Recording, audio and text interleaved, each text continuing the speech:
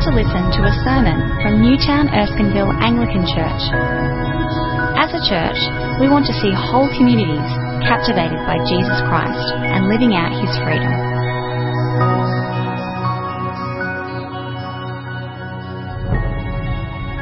Good morning. Our first reading is from Exodus chapter 1, which is found on page 55 of the Bibles that are in the pews. It's Exodus chapter 1, verses 1 to 14.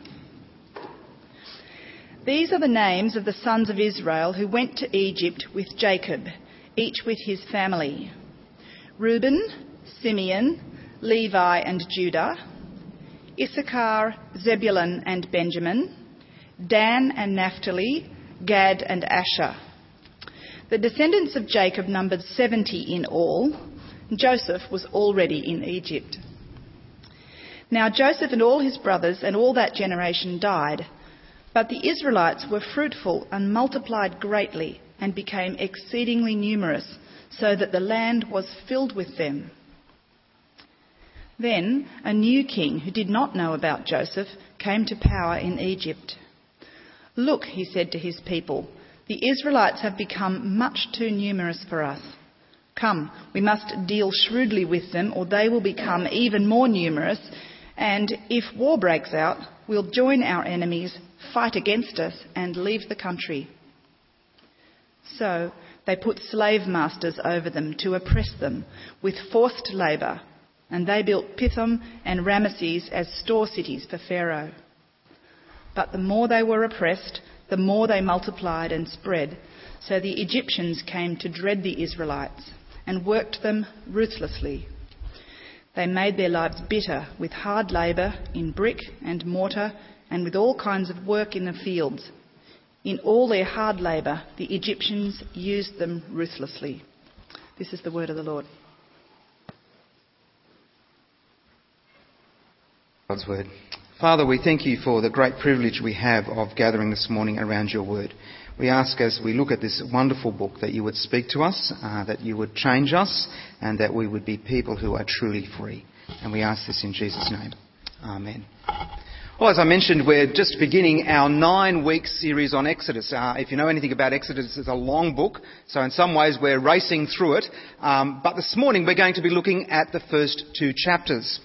And I guess a question to ask as we start is just where does Exodus fit in? You may be familiar with the story of the Bible. The Bible is a whole story of God's action. So if we go over here and we say that this is creation, God creates the world, Genesis 1 and 2. This is the fall, when people turn their back on God, decide to go their own way, do their own thing, decide to become their own authority, not be under God's authority. We then see the rest of the Bible unfold as God explains how he's going to call people back to himself. And we come to Jesus' death and resurrection, the high point of things, and then we see things unfold from there. And then right in Revelation 21, we have this picture of consummation, this picture of what it will be when there was no more tears, no more pain. That beautiful kind of picture of what heaven will be like. So, if you think about what we're doing here, we've started off with Genesis. This is Genesis unfolding, the fall here. We're just a little way into the story. We're not very far into the story in terms of the whole Bible and the way that it unfolds. But right at this point, we're at a very significant time in the unfolding of what's going to happen in terms of redemption. In Exodus, we start to hear themes that will resonate throughout the whole Bible. We'll come across people being rescued by the blood of the Lamb. That'll come up. We hear also about other things such as people walking through water, which the New Testament tells us actually is a bit like baptism. And so in Exodus we start to hear these amazing themes develop. And they're very relevant to us because they speak about our journey as well. And so in some senses we're caught up in this journey through Exodus as we see that what God does with his people and how he enters into the world and comes close to his people. So it's a pretty exciting journey. There's twists and turns all the way. But let's just explore how that works and think about it. So did you hear all of that I was talking about? Was I shouting loud enough? Fantastic, good, excellent, okay. We'll continue then. I won't go back and do the whole thing again. We're just beginning at the beginning of Exodus, chapters 1 and 2. Let's just think about how the rest of Genesis has unfolded since before. Okay. We know that God, as part of his way forward, has made a covenant with his people. Back in Genesis chapter 12, God has promised to Abraham that his nation will be great, that he will be over a great nation, that he will bless him, and that through him the rest of the world will be blessed. As Genesis unfolds, we're off to a rocky start. There are a number of instances where people aren't able to have children. There are a number of instances where it looks like this hope, this commitment that God has made is all but lost. But we see Isaac, and then we see Jacob with his 12 sons, and then we see Joseph. And Joseph is sold into slavery, into Egypt, and we think, how will this ever work out? God's made a promise for this nation to be great, and here is Joseph in slavery, and they seem to be going nowhere. And as you know, with the story of Joseph, he finally becomes second in charge. And that's where we find ourselves in Exodus. The people have grown. There's lots and lots of people. The descendants of the people of Israel are in Egypt. And of course, at first they've been welcomed, and people have been pretty excited about this idea of having them there because of what they've done. But over a period of time, they've become numerous. And all of a sudden, the Pharaohs don't remember what Joseph did. And they are extremely threatened by what is taking place. And as you heard from our reading, they are now treated as slaves. The beginning of the book of Exodus actually starts with an and. It's like the continuation of the story. And this is what takes place. Now, as we unfold the book of Exodus, what we'll discover is that kind of part 1 is all about God rescuing his people from slavery. Israel are enslaved and then they're redeemed. Part 2, from about chapter 20 on, is all about Israel being bound by a covenant with God and God calling them into his service to be a light to the nations. It's a picture, actually, of how God comes close. How God comes to us. And we'll see this beautiful picture unfold as we come through the text over the next 9 weeks. Does that sound like the fans making a lot of noise there? Is that distracting anyone? Or drawing attention to it has just drawn your attention to it? Great. Okay. Maybe, Frank, I think we can turn this off and we'll just use this. Because it's distracting me and that doesn't actually help. As we look at the first 2 chapters, what we'll discover is a problem we all face, a solution we all try, and a God who draws near. Come with me as we look at the text. As I've mentioned to you already, people have come into Egypt. They're now in slavery. The Pharaohs are not very excited by this, and they've made their lives very, very difficult.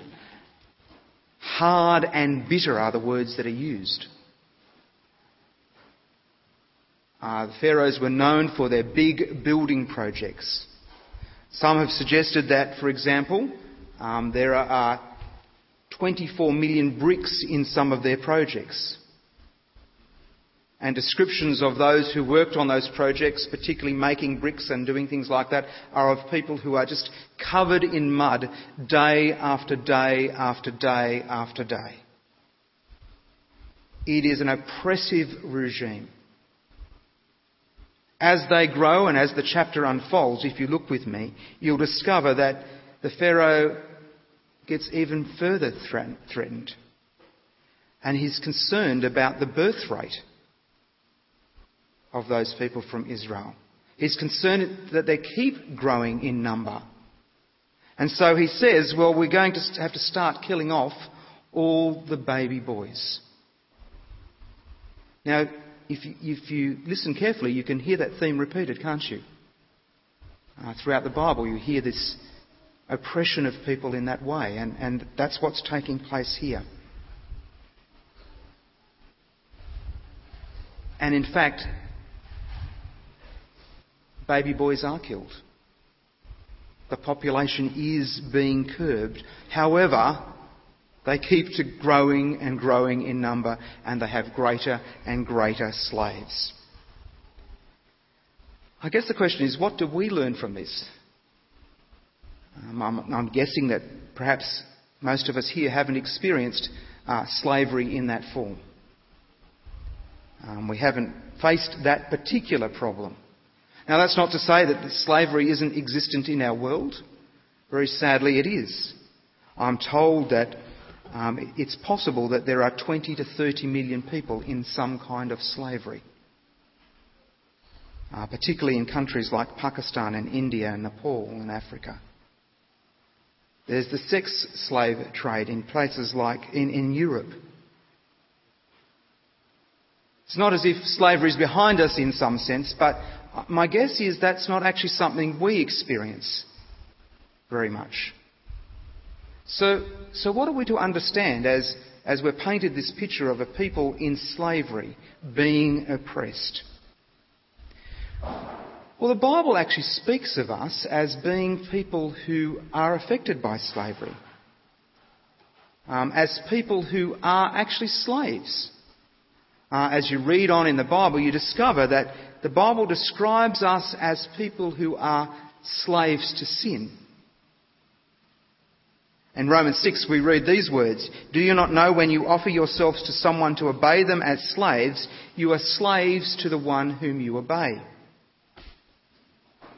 But then it continues in verse 17, "But thanks be to God that through you, who used to be slaves to sins, you wholeheartedly obeyed the form of teaching to which you have been entrusted. You have been set free from sin," but listen to these words, "and have become slaves to righteousness." It turns out that the biblical narrative about our world tells us that we are meant to be under authority. Now, that's not something we're terribly comfortable with. We don't like the notion of being told that we need to be under authority. But if you go back to the beginning when God created the world, you see that man and woman are created under his authority. In the garden, they're under his authority. What happens is they reject that authority, and the Bible says we become enslaved by other authorities, enslaved to other things which lead us away from God. Now, that kind of slavery plays itself out in all kinds of ways. Sometimes it happens to us. Sometimes we grow up in homes where there are difficulties and challenges and sometimes abuse. Sometimes we go to schools and we go to places of work where people bully us and say certain things about us. And there's some sense in which we become enslaved by those things. We become enslaved by what people have said and what people have done, and we live our lives enslaved to those things. Now, sometimes as a reaction to that, or sometimes just because of our own dark hearts, we also enslave ourselves to other things. Sometimes as an escape, we might enslave ourselves to drinking a little too much, or a prescription drug, or treating people in a certain way. And so in other ways we can become enslaved as well. We can be enslaved in the pursuit of money. We can become enslaved in the pursuit of health. We can become enslaved in the pursuit of a career. And so what we worship is not God. We worship something else. And the Bible story says, actually when you do that, you are enslaved. Now it's true, the people of Israel are in a different kind of slavery. They are being oppressed by those outside, but it's really interesting to watch as they come out of that slavery, just how much that slavery affects them. We will hear them say, for example, we want to go back to Egypt. We would rather not be under the authority of God. We'd rather be under the authority of the Pharaoh. It seems to be better. And so even as they're being redeemed, as they're escaping, there is a sense of a longing for something different, to be under another kind of authority. And so if you're a Christian and you've been in a church for a long time, you will know that there are times where the voices of slavery, that kind of slavery, continue to echo and to continue to draw you back into that kind of slavery, rather than being set free to be Christ's slave. Our vision for our church is whole communities captivated by Jesus Christ and captivated, do you hear the word? And living out His freedom. It's a picture of us saying, we want to come under Jesus' authority. We think the best way to wholeness, to richness in life, in fact the best way to freedom, is to live under the right authority. The authority of Jesus Christ. So that's why our vision is whole communities captivated by Jesus Christ and living out His freedom. Because we really truly believe that to be His slave is the best way forward. But of course that's hard to convince ourselves of sometimes. We forget to notice God's gracious gift towards us. And we forget to notice what God is doing. And Moses has the same problem. He tries to resolve this slavery in ways that we try to resolve slavery. So while he faces the same kinds of problems we face, he also tries the same sorts of solutions that we try. His is a miraculous story, as you will see in the passage in chapter 1 and 2. He's born. As part of this regime of killing babies, he's meant to be drowned. His mother obeys the commands, puts him in the water, but actually puts him in a little basket. He floats down. One of Pharaoh's family finds him. And Moses' mother ends up becoming the person who looks after him in Pharaoh's family. And so Moses has this amazing world that he's born into. He knows about the slavery of his people, but he's also born into the riches of Pharaoh's family. And he sees what's going on. And as we read through the passage, he sees the slavery of his own people. And it deeply disturbs him. And he wants to do something about it. And I think that actually is what happens to us at times too. We see the slavery. We see what's taking place. We see the slavery in our own lives and we say, let's do something about it. And so what does he do? Well, if you're familiar with the story, he goes and kills an Egyptian. He takes things into his own hands. And he says, this is the way forward. This is the way I will resolve this issue of slavery. And I think we find ourselves doing the same thing from time to time too. Taking things into our own hands, those things that we're enslaved to, and saying, I'm just going to beat them on my own terms. But what Moses finds is what we will often find. And that is that he fails. He's killed one Egyptian. There are many, many more to kill. He's not going to defeat slavery this way. He's not really made a difference at all. It's kind of a little dint in what needs to be done. And so he escapes. He runs away. He leaves behind him his people who are captivated and are in slavery. The people who desperately need help. He runs. And ain't that true for us too? So often when we find ourselves trapped by our past circumstances, by the things that we love, that we kind of try and run away. We don't deal with them. We don't face them. We kind of put them behind us and try and pretend they don't exist. And yet the truth is they keep coming back to haunt us, to challenge us. And actually we're not truly free. So Moses does, I think, what we all tend to do. First of all, he tries to fix it, and then he finds himself running. He tries to deal with his own slavery and the slavery of those around by fixing it and running.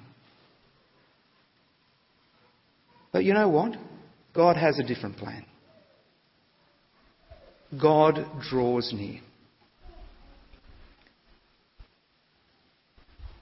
At the end of chapter 2, we read these words. During that long period, the king of Egypt died. The Israelites groaned in their slavery and cried out. And their cry for help because of their slavery went up to God. God heard their groaning, and he remembered his covenant with Abraham and with Isaac and with Jacob. So God looked on the Israelites and was concerned about them. Now, in some ways, that's a bit surprising, because if you've read the first 2 chapters of Exodus, you might have wondered where God is. What has he been doing? Has he been quiet? Has he been silent? Has God been doing anything? And sometimes I guess that's the way we feel, isn't it? We're in the midst of conflict and in the midst of our own slaveries. We wonder, what is God doing? And yet, what we see is a God coming near. Think about what's taking place. The people are multiplying in great numbers. What was the blessing that was given Abraham? What was the covenant? The covenant was that the people of God would multiply in great numbers. That's starting to happen. Did you notice the Hebrew midwives, if you're familiar with the story, who feared God and were saving the little children? They're a group of women, godly women. God was working through them, rescuing little baby boys from Pharaoh's wrath. But you know what's even more amazing? It's right there in the detail. You know how I said Moses was put in a little basket? The word used there is actually an unusual word. It's not the word you would normally use for a basket. It actually means ark. Ark. Noah. Something's going on here. God has a plan. It's in this little basket. It's an ark. God hasn't forgotten. He is about rescuing people. He is about redeeming a people for himself. He will act. He will call a people for himself. And then as we come to this passage at the end of chapter 2, what do we see? The Israelites finally recognise that they cannot do anything about their own slavery. And they start calling out to God for help. He has been walking beside them all the way behind the scenes. He has been part of their story even when they didn't see it. And yet now they call out to him. And see what God does? He says, he hears their groaning and he remembered his covenant. Now, That sounds a bit odd, doesn't it? Did God forget? Did God just get too busy? Like, was there some kind of other bits of the universe to be running? No, it's not that kind of remembering. God, as we've seen, is behind the scenes working already. He's working out the redemption of his people. He knows he has a commitment to his people. That's the kind of remembering we have. It's the kind of remembering you might see in a marriage relationship. Yes, I'm committed to this person. That's always present, always there, always in the background. No, I'm not thinking about it every single day. But this ring on my finger reminds me over and over again that I've made some commitments. I've made a covenant with my wife. I belong with her. And God is doing the same thing with his people. He's committed to them. He loves them. He's following them through. And we see this finally just in this last verse, verse 25. So God looked on the Israelites and was concerned about them. The sense here is actually not just a God who's distant, not just a God who kind of stands back and kind of turns a few cogs and things kind of unfold. Now this is a God, the sense here is a God who wants to get his hands dirty. A God who intimately understands the groaning of his people. A God who sees their cries and their agony. Who understands what it's like to be a slave, to be trapped, not to be free. And he says, I want to come close. I want to release you.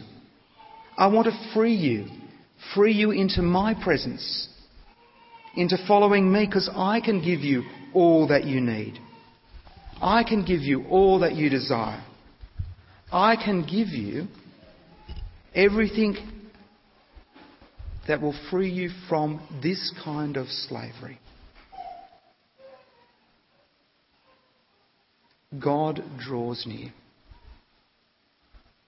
And ultimately we see this unfold in Jesus Christ. If you remember that passage in Hebrews chapter 4. It speaks of a God who draws near in Christ. For therefore, since we have a great high priest who has gone through the heavens, Jesus Christ, the Son of God, let us hold firmly to the faith we profess. For we do not have a high priest, speaking about Jesus, who is unable to sympathise with our weaknesses, but one who was tempted in every way, just as we were, without sin. He gets where we are. He understands who we are. He understands what entraps and enslaves us. He understands the struggles that we have with trying to release ourselves from that slavery, or trying to run away ourselves from that slavery. He understands those things intimately and closely.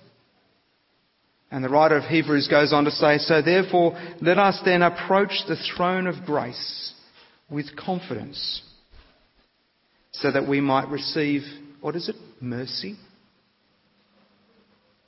forgiveness, and help in our time of need. Just exactly what we need. So this morning, let me invite you, in light of these words from Exodus chapter 1 and 2, to come close to God, the God who wants to come close to you and walk with you. No matter where you find yourself and no matter what circumstances you find yourself in. A God who wants to redeem you for himself and free you from slavery. Let me pray. Father God, you create us and you seek to bless us. You appoint others to aid us along the way, and we thank you. Please draw us away from the deep dangers of a slavery to other things other than you. Help us work hard and find hope in you, our Redeemer. Help us find hope in the Lord Jesus Christ, because he was faithful at every moment in his life. He became the sojourner in our foreign land for our sake. because you heard our groaning and remembered your covenant. You sent your Son from heaven to earth, that we too might be free.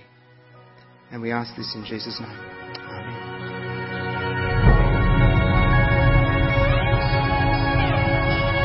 Thanks for listening to the Newtown Erskineville Anglican Church podcast.